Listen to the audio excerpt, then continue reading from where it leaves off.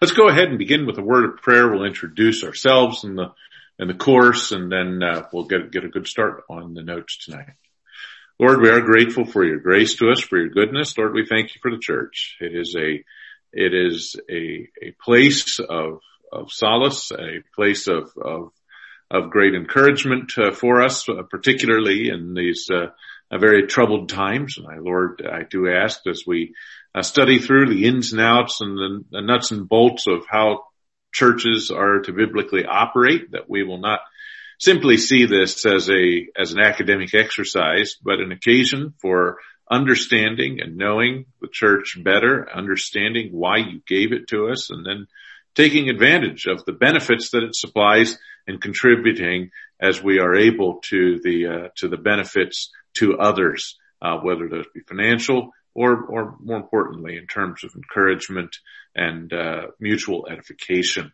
Lord, I ask that this would be a profitable course to those ends and to additional ones as well. And Lord, we ask that you strengthen us as we sit together and talk about the church, about your church. And Lord, I ask that we would profit from it. In your name we pray. Amen. Okay. So let's go ahead and, we'll start here by making sure we all know who each other are. Most of you know each other. Anybody here who's, I think we've all been in classes together. If you haven't met me, Mark Snoberger is my name. I teach up at Inner City Baptist Church at Seminary, Detroit Baptist Seminary there. And this is one of the courses that I teach there. And we started this series here. It's an 8-part series. We're on part 7 now of 8. It started as sort of a leadership group. It was a fairly select group of men who were looking to be, in the leadership of the church. And then we expanded it a few semesters in to pretty much allow anybody to be a part of it. But it's a fairly rigorous, somewhat academic endeavor here. I'm pretty much using my seminary notes.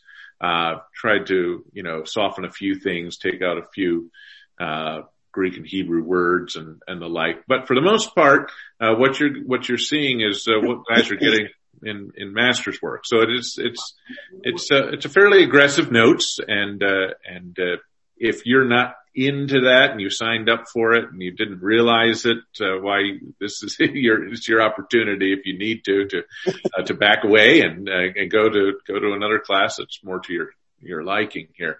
But if you're interested in this is that's what we're planning to do. There are no tests per se, although I'll try to begin each class with some questions just to sort of review some of the key elements of the previous class. When we meet together in person, I distribute a quiz, but that's kind of hard to do meeting online. So we'll just have some questions, and I'll try and keep an uncomfortable silence until somebody gives an answer here, and usually that works pretty well. Otherwise, I'll have to start calling on people. But let's go ahead and talk about what this class is going to be about, and I've put here on your screen the course requirements, such as they are. Again, if you're only taking this for your own edification, you don't actually have to toe the line on all of these elements here. But if you are taking it as part of this core for the leadership team, then there are a few requirements that we're expecting of you to make sure that you're getting full benefit from this. Okay, you can see here the course description is a survey of the doctrine of the Christian church, which is sometimes called ecclesiology. So you'll hear me use ecclesiology, ecclesiastical, ecclesiological. So those all have to do here with the church. Ecclesia is simply the Greek word for the called out assembly. So it's the community, if I can put it that way. No, he's doing an overview. So we'll be introducing here, firstly, the role of the universal church, and only briefly, perhaps a day, maybe a second second night, we'll bleed into here. Well, we'll talk about the universal church, the whole of God's, elect in the New Testament era.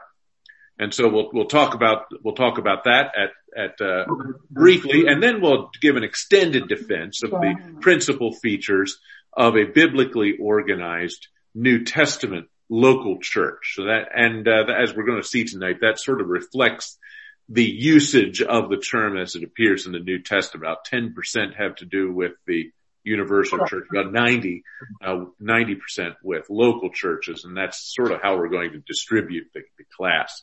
We'll meet from 7 to 8 on Thursday evenings, starting tonight, of course, running through May 29th. I think that's correct. Or is it supposed to, it almost seems too long. I wonder if that's supposed to be April. I better check that one here. But, I know it's 15 weeks, so that's about right. Yeah. So May 29th. We will not be meeting on April 8th. That's in conjunction with Easter and a lot of spring breaks. So that's going to be our designated spring break. So we won't be meeting on April 8th. There's a textbook. So again, if you're taking this for the church leadership core classes, you'll have to read this book by John Hammett, Biblical Foundations for Baptist Churches. You can see here that it's in its second edition. If you happen to have the first edition, we can use that. The pagination will be slightly different. But if you have the first edition, we can work with that. Basically, the pages 91 to 387 are the material on local church polity and such. And I think, Hammett does an excellent job. When it comes to the universal church, he has a broader understanding of the universal church, to include not only, the New Testament church, but also the saved of every age. And so I'm a little bit disappointed with the way he handles that. And so rather than reading the first 90 pages of that book, you'll actually find that there's about a 25-page shorter reading by Dr. McCune on the universal church. And I'd ask you to read that in place of those pages. So it's actually shorter, than if you'd read the whole book. And so if you want to get this for, as I say, credit for the leadership team, each student must, read the course textbook. Of course, I recommend it. Everybody read it, but, that's something that we would expect from that core group. And then evaluation, like I said, each week will feature an oral review of the material covered the previous week. And I'd like to think that you're, sort of at least perusing through the notes before you, wander into class here and perhaps have some answers or questions, from the previous week, so that we can talk about some things. I always find that the more you talk, the more satisfying the class is, because you get your itches scratched. So even though this, sometimes you feel a little bit weird, talking to a computer, I get it. Feel free to do so. Just unmute yourself. For the most part, we should keep ourselves muted when we're ordinarily in class. There's all kinds of background sounds. You might not think there's much there, but if you got 14 clocks go off at 7 o'clock, they can be deafening here. So we'll mute you most of the time, but that's again not to discourage you from participating and talking here. It's just that, that's just what we do just to keep it from getting out of hand. But please feel free at any time to unmute yourself and holler out. If I don't see you waving your hand, my screen is kind of small, and so I end up covering up some of you when I teach here. So if you're trying to get my attention, I just speak up and ask your question, and we'll see what we can do to get those answered. Okay? Any questions about where we're going here? Okay, if not, then go ahead and find those notes that are secretly hidden there on the church website. Anybody still having trouble finding those? Okay. You can either print those out, or if you're not too frightened to walk into the church, they have them stacked up there in the in the foyer. So you can grab one there. I know some of you aren't headed into church these days, but, if that works for you. Otherwise print it out or, most of my students these days at seminary, of course, they're in a little bit younger demographic. They don't even use paper anymore. So they take all their notes right online. So those are your options. Hopefully that works for you. Okay. Everybody else got their notes? Okay, good. Well, let's go ahead and start here then. And you can see I've got an introduction here. We'll just start as I like to do with the Vince Lombardi. This is a football. Okay. So this is the church. So what is church? Well, the doctrine of the church, as we say here, is formally known as ecclesiology from the Greek word ekklesia, which means church or assembly. Perhaps the word community might be a good translation of that word. And ology, of course, is the study of. So the study of the communities, the study of the Christian community, if I can put it that way. The English word church likewise comes from the Greek as well. It's sort of a little bit of an interesting story with that. The word kuriakos, which means belonging to the Lord. Kurios is Lord. Kuriakos, belonging to the Lord. And the reason that this name was ended up sticking for the church was due to an interesting twist of events. The church is not a building. Okay, so we talk about go up to the church. In fact, I just said it, right? Go up to the church as though the church is a building. But early on, the first 3 centuries of the church, there weren't any buildings. That really doesn't start happening until Christianity receives toleration status in the Roman Empire in 313. And then, after he proclaimed Sunday as a perpetual holiday in 321. And so at that point, the church is recognized as a legitimate organization and then actually becomes a favored organization. And so at that time, they start building churches. And as the churches are built, they often are built with the gifts of people, and they were a little bit, sometimes they were ornate, sometimes they had sculptures inside and such. And what ended up happening is people began to target them. Thieves began to target them because they would have valuable resources inside. And so they were called robbers kuriakos, which means robbers of things that belong to the Lord. But since they were church robbers, they robbed these buildings. The buildings became known as the church. And so that's really how the building became known as the church. But actually, in actuality, what the church is the community. It's the assembly of the people who just happen to meet oftentimes in a building. Okay.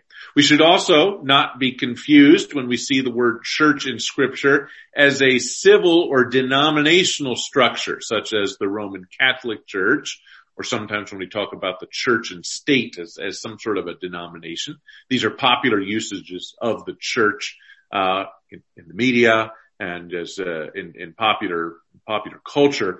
But that's not one of the meanings of church in the Bible. Okay. Instead, the biblical term here has reference to the body of believers, the called out ones. The word simply means to be called out. Kaleo is from where we get this word ecclesia. And so we are the ones who have been called out from the world by means of Spirit baptism to function as the body of Christ. And, I just a little bit of a caveat here. Some of you have studied, dabbled a little bit in Greek here. And sometimes, you see here, okay, they're the called out ones, the ones who are regenerate. But probably it's one of those words that has actually exceeded, the limits of the etymology itself. There's a lot of words in the New Testament, that have a general and a technical meaning. The word disciple, it simply means the ones who are sent, but we recognize that the disciples were a particular group of people. Apostles is the same way. These are the sent out ones. The word scripture actually means anything written, But when we talk about the scripture, we're talking about the biblical scriptures. And then all books are not Bibles, okay? Biblios is a book, but the Bible, or the scripture, as reference to the Christian sacred scriptures. And this term ecclesia is the same way. We probably should not think of it as an etymological thing. It's the called out ones. We should probably think in terms of a community or an assembly. Okay. And that's really the meaning of the term, the basic meaning of the term. It's a community or an assembly. And so let's look at the New Testament usage briefly here. That term is used twice in the New Testament in a general sense of an ethnic assembly. The Israelite assembly. So there was a group of Israelites gathered together and they were called an ecclesia, but it was just an assembly of Israelites. So it's twice used that way. 3 times it's used of a civil assembly. So people were gathered about to hear a pronouncement of Herod, for instance. And so they were called an assembly. So 3 times we find that in the New Testament. But so 5 times we find an off usage of ecclesia. 109 times, however, the term ecclesia is used in the New Testament of the assembly of believers, what we consider now the church. Now, not all of those 109 are exactly the same. 11 reference the whole body of Christ in all ages. Okay, so it would include not only those who were currently alive, but also looks forward to those who would be part of the church and backwards to those who have passed away, those church members that we have known who have passed on. 8 reference the whole of the church then living, okay? But the other 90, and this is where we're going to spend the greatest amount of time in this course, reference local churches, individual local churches. And so that's where we're going to spend the large majority of our time in this class, talking about local churches. But before we get to that, I want to spend just a little bit of time talking about the church universal. It'll run tonight and maybe some of next week, but then we'll get into the local church. So why is this important? Well, 2 areas of emphasis that I want to make central here in this course are dispensational and practical. What I mean by that is this. The dispensational value of this study will be seen primarily in the first section of the syllabus, because we find that God is working differently during the period of the New Testament church than he was in Old Testament Israel, and then he will be in the kingdom that is to come. And so we find that the organizational structure, the administration of what God is doing in the world is unique in this age. It is distinct from Israel in the Old Testament. It is distinct from the kingdom, which is yet future. And so we want to make sure we're finding our place and not finding our practical instruction outside of the boundaries here of the church instruction here. But then there's practical value as well, found primarily in the second section of the notes here, or the largest section. Since God has entrusted his entire program of witness and service on earth during this period of time to the institution of the church, which is the pillar and ground of the truth, much of the New Testament is given over to a discussion of what this church should look like, how it should operate, what it should be doing. And when we talk about what the church is supposed to be doing, we recognize it's not that it's the church as a block or as some sort of leadership team, but rather it's the whole church, the whole assembly. What is the community of believers supposed to be accomplishing together? And so we'll spend the bulk of our time talking about the local church. I include a rather large bibliography here. Not all of this is I just try and be comprehensive here for those of you who want to read a little bit more about what we're doing. But there's some practical books here, Tabidi and Yabwile. What is a healthy church member? There's also another by Dever. What is a healthy church? Short treatments, but very, very valuable. They encourage believers to become involved in the church and become healthy church members, because healthy church members make for a healthy church. And, I think a lot of people come to church for the wrong reasons. And, these books I think are particularly helpful for you to recognize what you're supposed to be doing every week when you come to church. It's not just something that you're supposed to be receiving. You are to be receiving, but you're also supposed to be, it's a give and take. You're giving encouragement. You're giving edification. You're giving service. Sometimes you're giving resources so that the whole can operate, so that the mission of the church can be carried out, beyond the walls of the church, so that the needs of those who are in the church can be met. And so all these one another passages that appear throughout the whole New Testament really are our ground orders. There's 55 one another passages in the New Testament. These are our ground orders. These are the things that we're supposed to be doing week by week by week by week in order to push forward, to further the work of the local church. Okay. There's a number of books here that are helpful for understanding why we're Baptists as opposed to, say, Presbyterians or Episcopalians. And there's a number of multiple views books that allow you to perhaps understand the inner workings of some of the other denominations and from defenders of each of those, and get a sense as to why we hold to the Baptist principles here. It's not just something you just pick and choose. We just happen to like the people here, so we become a Baptist. There is a biblically right and wrong way to carry out the church. And so you see there's one by Chad Brand, another one by Stephen Cohen, that talk about how the church is supposed to be governed and organized. There's other books on church order. How is it that the church is supposed to be operated? Dag, Dana, Dargan. These are all helpful here. Dever has some really helpful materials here.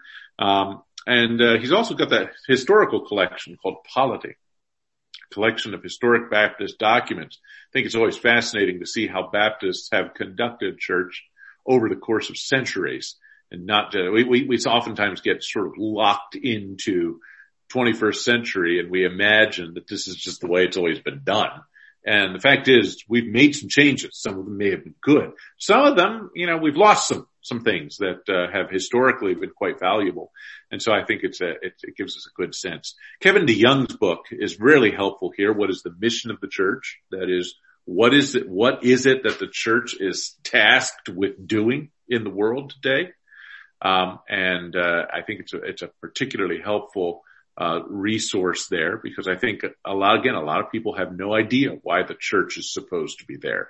They imagine maybe it's for feeding the poor and being a place where morality is stressed in a dark culture. But, I think we're missing perhaps some of the function of the church. And that book's a very helpful one. There's your textbook, Hammett, I think is particularly good. New Directory for Baptist Churches. Very dated, but I think it gives some good biblical principles of organization for the church. Others here, Lehman is particularly helpful when we talk about church discipline. You can see also some books on baptism, Lord's Table, elders and deacons. And so if you've got some questions about these particular issues that we don't uncover every rock for you, there's some additional readings here that you can follow up on. I think they can be helpful for you. Any questions here on any of these sources, or perhaps you have a book and you're wondering about it, run the title or author past me, and perhaps we can talk about it and see if I can give you a sense of what the book's about. If not, then we'll jump into here the doctrine of the universal church. Okay. So the universal church. The universal church is the total number of true Christian believers, followers of Christ, whether in heaven, on earth, who have been baptized into the body of Christ. I say spirit baptized here, but ideally those who have been spirit baptized are also water baptized into the body of Christ as well. But more on that in a little bit. Okay, so other definitions expand this idea of the church to include all believers in every age, but while that view is common, it's inadequate because it makes some assumptions that really can't be sustained in Scripture. We find that when we are spirit baptized into one body in Christ as a multi-ethnic body, this is something that began in all of those features after the ascension of Jesus Christ. In the Old Testament, there were communities of believers, but they were ethnically sequestered. They were mixed bodies. So some believers and some unbelievers. The Israelite nation, in large part, was a group of unregenerate people, and yet they were part of this community. But it's not the church. That's a different animal entirely. And we also find that the church has a different mission. One of the things we want to point out here is that Israel had as its mission things different than what the church had to do. And so we're trying to tease a little bit of that out as we try and define what the New Testament local church has in distinction from Israel. And so we want to make sure that we're recognizing that the church universal has a beginning. It begins likely on the day of Pentecost, and it has an ending, which is the rapture of the church to heaven, where it meets Christ. And there is a marriage ceremony where the church becomes the bride of Christ. Okay. So we talk about this universal church to distinguish it from the various local assemblies that are scattered around the globe. This term draws attention to the fact that it includes all believers between Pentecost and rapture and around the world. Okay. Sometimes it's called the invisible church, not because the people can't be seen, but they're never all seen together until we finally all get to heaven. Okay. We're scattered throughout the world. We're scattered throughout history. And so it's never visibly together. That's why we call it the invisible church. Sometimes it's called the body church, the body of Christ, drawing attention to the fact that this is a group that is exclusive of other bodies of believers that exist in the Christian church. And so sometimes also you'll see the term Catholic Church. Now, some of you have come from Roman Catholicism. And what they are saying is that the one true church is the Roman Church. The problem with the Roman Catholic Church is not the word Catholic. It's actually the word Roman. Okay. There is one true Catholic Church of all believers, baptized into Christ, and it is rightly called the one holy Catholic Church. Most of your creeds, Apostles' Creed, Nicene Creed, talk about the Catholic Church. And what they simply mean by that is the community of all believers in the New Testament era. Okay. Nothing wrong with the term, but it's sort of been hijacked, of course, by the Roman Catholic Church. And so oftentimes you don't hear that term used, but the word simply means universal. So Catholic and universal have identical meanings. Okay. So let's talk about these distinctions of the universal church. I want to make sure we recognize that the church is not Israel. Covenant theology, Reformed theology, in an effort to protect the immutability of God's character and decree, detects a seamless community of all believers of all time in the Old Testament and the New Testament, and it's the one redemptive community of God. So they're comfortable talking about Israel as the church in the Old Testament, and the church is New Testament Israel, or the new Israel. And I am sympathetic with the need to protect God's immutability and make sure that we're not suggesting that that believers were saved in different ways, in different epochs of history. Nonetheless, I think it's important to say that Israel and church are not the same thing. See if we can't tease out some of the differences. First, I say here, the immutability of God the changelessness of God doesn't mean that God is changeless in his programs or his actions, but rather that he's changeless in his character and decree. And so there can be variety within his plan for the ages. There doesn't have to be identity of, sameness at every level. He's changeless in his character, yes. He's changeless in his decree, but that does not mean there cannot be some nuancing, variation, or change within God's program. In fact, we should expect it, okay? God's not always doing the same thing all the time. He's an interesting God, and so there are changes within the program. Israel is an elect nation that is a socio-political community in which God manifested his civil character. And that's the niche that Israel fits. It's a civil election. It's not a redemptive election. I think some folks imagine, okay, everybody in the Old Testament was believers, just like everyone in the church are believers, but that's not true. The Old Testament Israel was an ethnic body. It was a group of Israelites, Jews. Some of them were believers, some of them weren't. And so we find that it is a civil organization, but the church is a regenerate community through which God has manifested the fullness of his redemptive character. Okay? So it's not a civil community per se, it's a redeemed community. So the church is a redeemed community. Israel is a civil or ethnic community. And while they are both, in some sense, elect groups by God, they are elect for different purposes. Israel is not elect unto salvation, but they are elected as a particular civil and ethnic body through which God is carrying out his program in the Old Testament. The church is a redeemed body through which God is carrying out his mission in the New Testament, which looks a little bit different than the mission that Israel was to carry out in the Old. And so we shouldn't confuse these.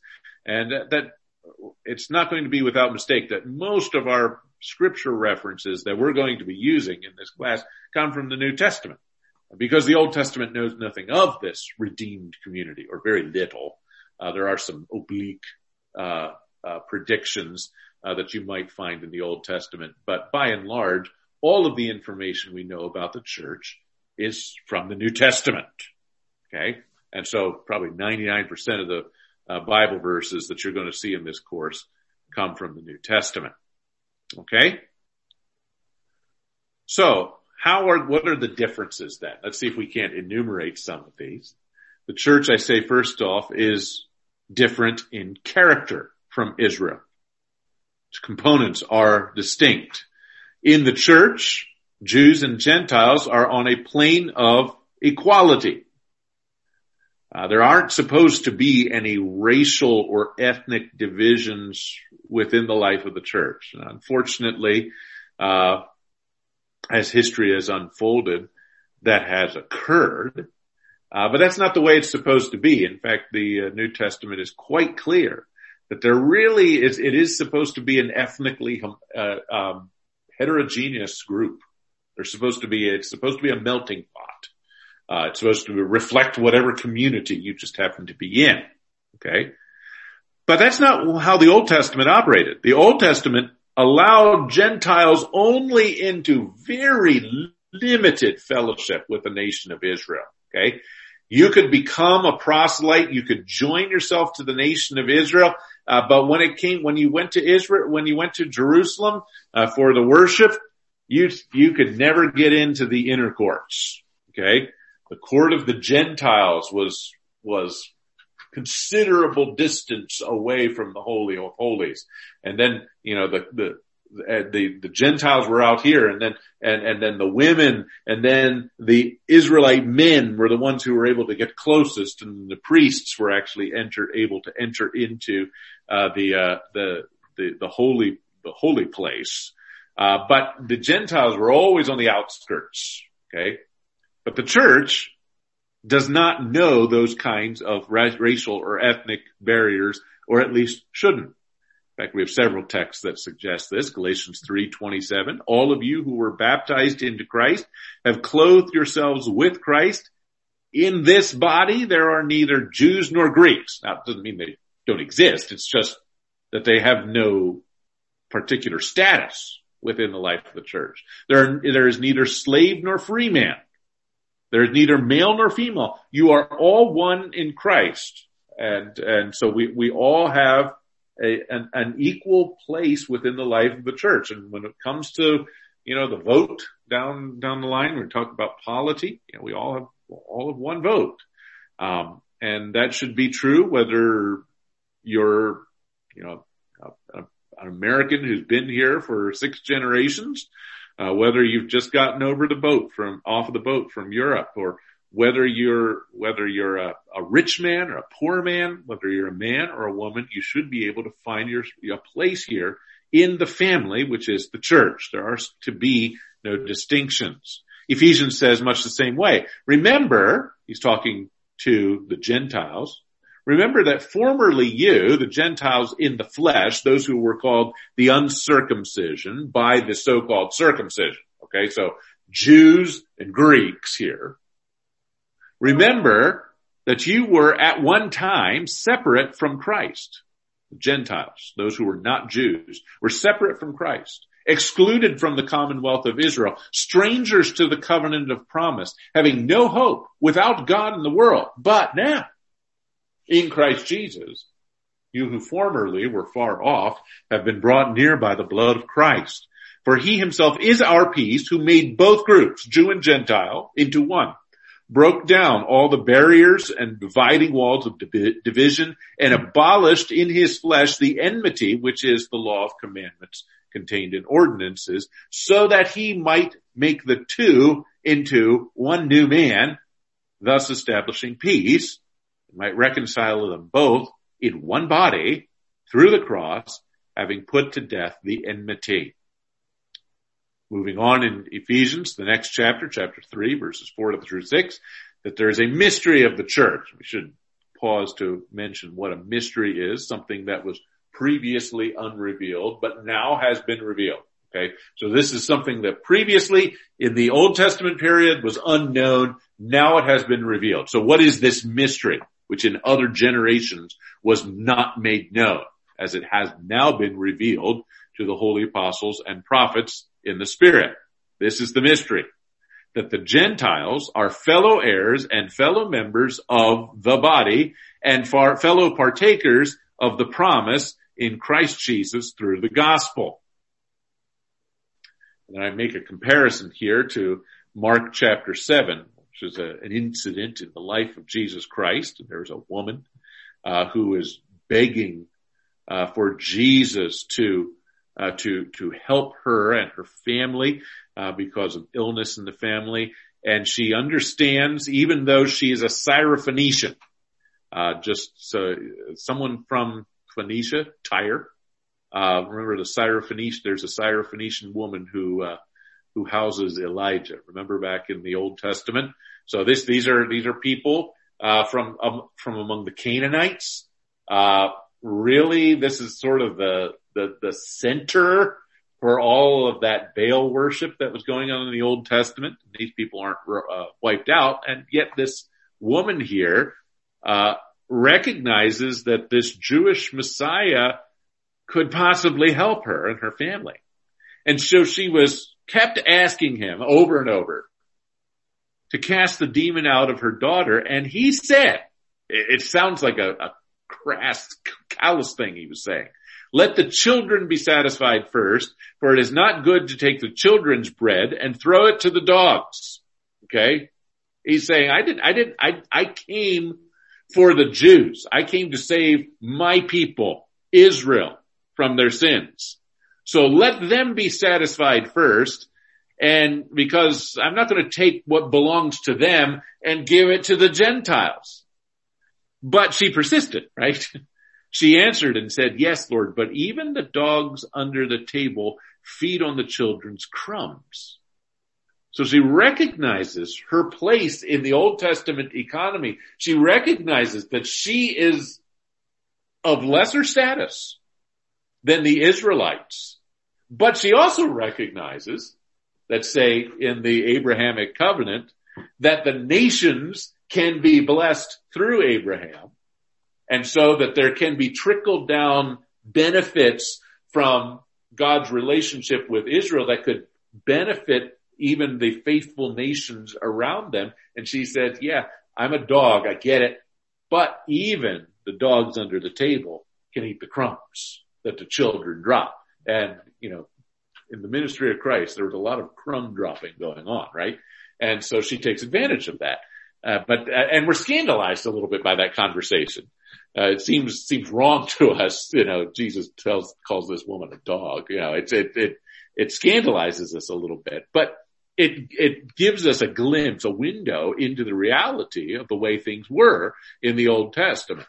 Okay. There was an ethnic priority placed on Jews and all the other nations, while they could receive benefits, including salvation, they were on a second level.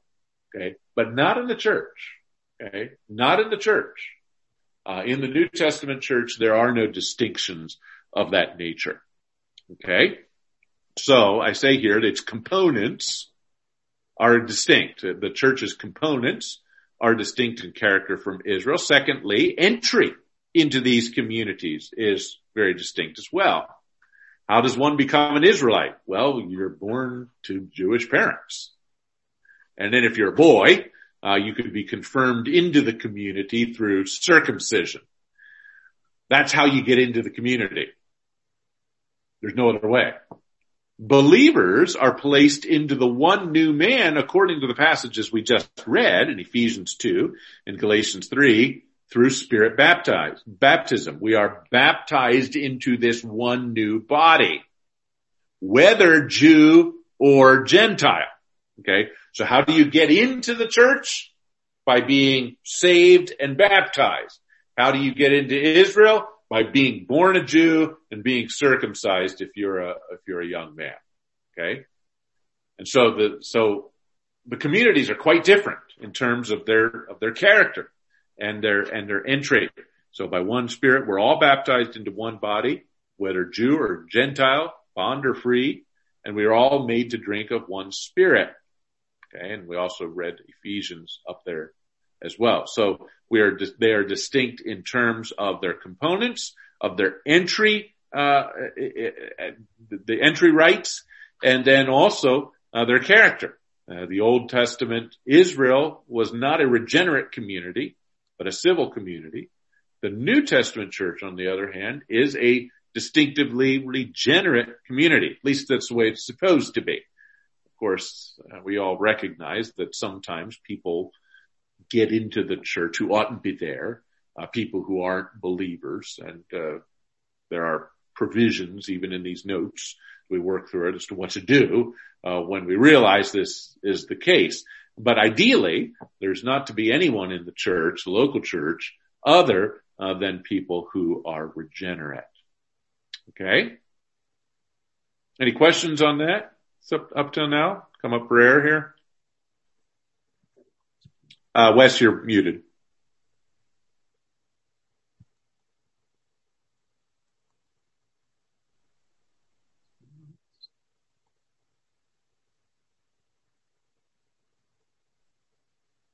No, you're still muted. You should just down in the lower left-hand corner, there should be a mute button. Lower left. Oh. There you go. Oops, you just did it again. You had it and then you toggled it back. There you go. Can you hear me now? I can hear you now. Sound like a Verizon guy. You said something that was kind of interesting. I just always really had kind of a hard understanding. And when I say hard, I mean I'm talking about like, that's it. That the day of Pentecost was the beginning, and it seemed like you had said something earlier about, I know what it was. You said Old Testament, not that, but you said Old Testament was, there were maybe a few inklings, but I understood from Ephesians 2 and 3 that it was previously, before the apostles and prophets, there was nothing about the church in God's revelation. Certainly nothing of consequence or detail. But we recognize that there's going to, from the Old Testament, that there's going to be a setting aside of Israel until the fullness of Gentiles come in. We recognize that there's going to be and then a reassembling of the people of Israel. So we know there's a gap in God's dealings with Israel in which he deals with the Gentiles. We recognize from the discussion of the new covenant that there are going to be changes in the new covenant community. So some I could say some very oblique references, but nothing of specificity. Okay, just oblique. Okay. Yes. Other questions?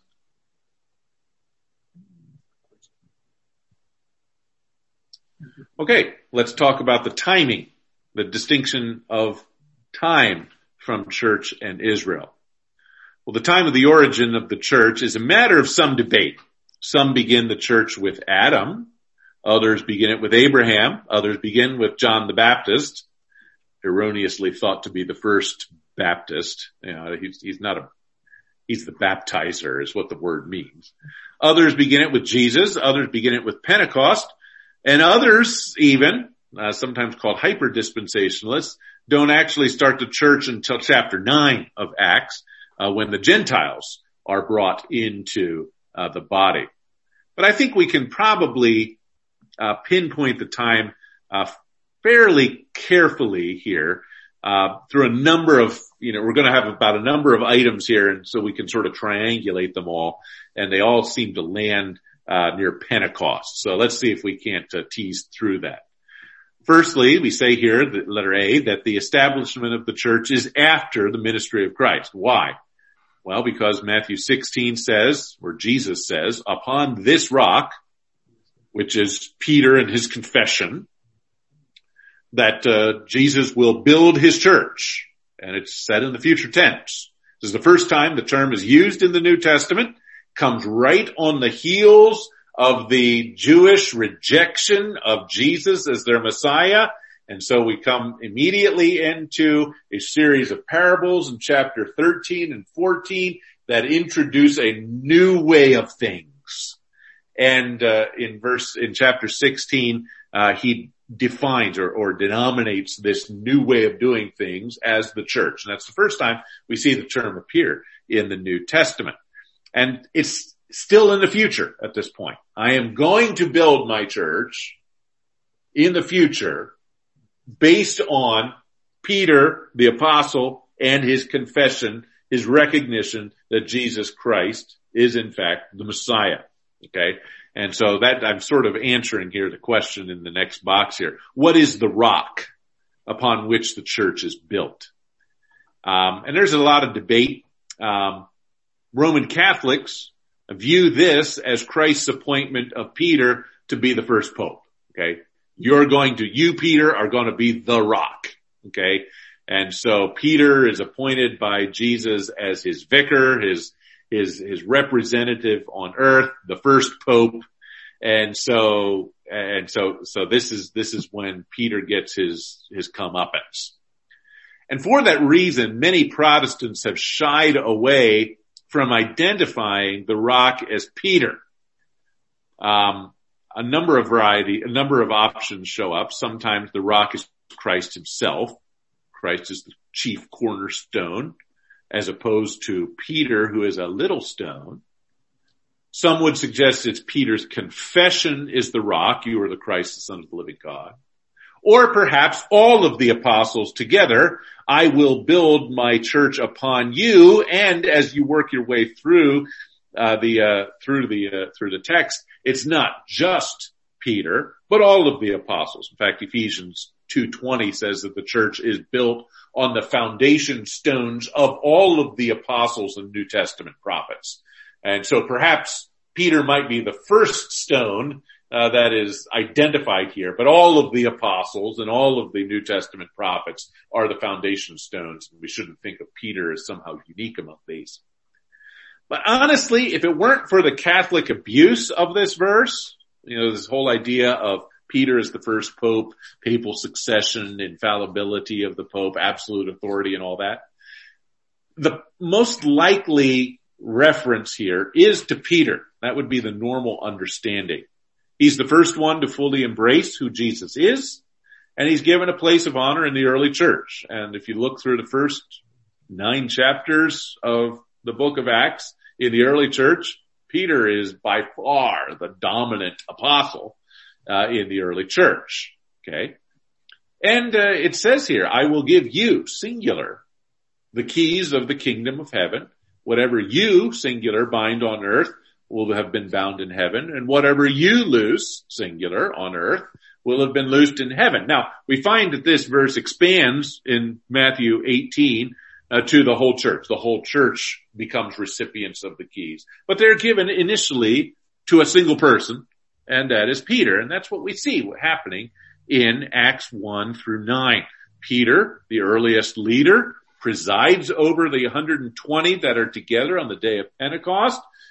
Once the flames of fire fall upon these people and the miracles of Pentecost take place, Peter gives the Pentecost address, right? Chapter 2, pretty much given over to this address that Peter gives on the day of Pentecost. He's the one who brings the gift of the Holy Spirit to Samaria. Okay. What's the sequence supposed to be, right? You shall be witnesses of me both in Jerusalem, Judea, Samaria, and the ends of the earth. Okay. And so he's here speaking in Jerusalem and Judea. He's the one who's on the front lines bringing the gift of the Holy Spirit to the Samaritans in Acts chapter 8. And then in chapter 10, he brings the gospel to the first Gentile converts. And so you can see the outworking of the gospel from Jerusalem to Judea to Samaria to the uttermost parts of the earth. And Peter seems to have some sort of a singular function as the primary leader of the early church. Now, he doesn't remain in quite that situation. Paul seems to dominate the second half of the book of Acts. He's the apostle to the Gentiles. And his missions work, dominates that, more than the second half. It's a little more than half of the book of Acts. But it does appear, that temporally Peter is first in terms of rank here. So he's not the only foundational stone, but he does seem to be the first, humanly speaking, of the apostles who buys into what Jesus is doing. I'm not saying he's the first pope. Okay. Don't hear me saying that, but it does appear, that he seems to be the appointed leader of the early church in its very earliest years. Okay. Any questions on that? I know some of you come out of Roman Catholic background. Does that, resonate with you? Is that, you recoil from it? Apparently it's okay with you. Okay. Another little question we have about this verse here that I want to make sure we get here. What does Jesus mean when he says the gates of hell will not overcome the church? Well, some have taken this to mean that the church is to storm the gates of hell and take the world over for Christ, whether in the sense of evangelism or to capture the political and social structures of the world and to create a Christian state. But that's probably not what is intended. I mean, it is not what is intended here. We should note here that the gates are not that it is the gates that are the advancing force. the understanding here is that although the church is going to go through some really rough patches and will seem at times to be in jeopardy of being snuffed out of existence due to persecution, Christ will ensure the survival of the church. The gates of hell will never close on the church, even in its bleakest hour. Okay. And so that's the promise that is made here. It doesn't give us marching orders. We're not supposed to sing Onward Christian Soldiers and take over the world for Christ and, storm the Capitol or whatever it is that you were thinking that might have meant. Okay. So we find here that it's future. It's after the ministry of Christ. Jesus predicts it. We also find that in Acts 1, even just before Jesus ascends into heaven, you will be baptized with the Holy Spirit not many days from now. Remember, by the time we get to Corinthians, 1 Corinthians 12:13, you all were baptized into one body, whether Jew or Greek, bond or free. But in Acts 1, it's still future. You will be baptized with the Holy Spirit not many days from now. It's not for you to know the times or epochs which the Father has fixed by his authority, but at some point you will receive power when the Holy Spirit comes upon you, and you will then be witnesses to Jerusalem, Judea, Samaria, the remotest parts of the earth. Okay?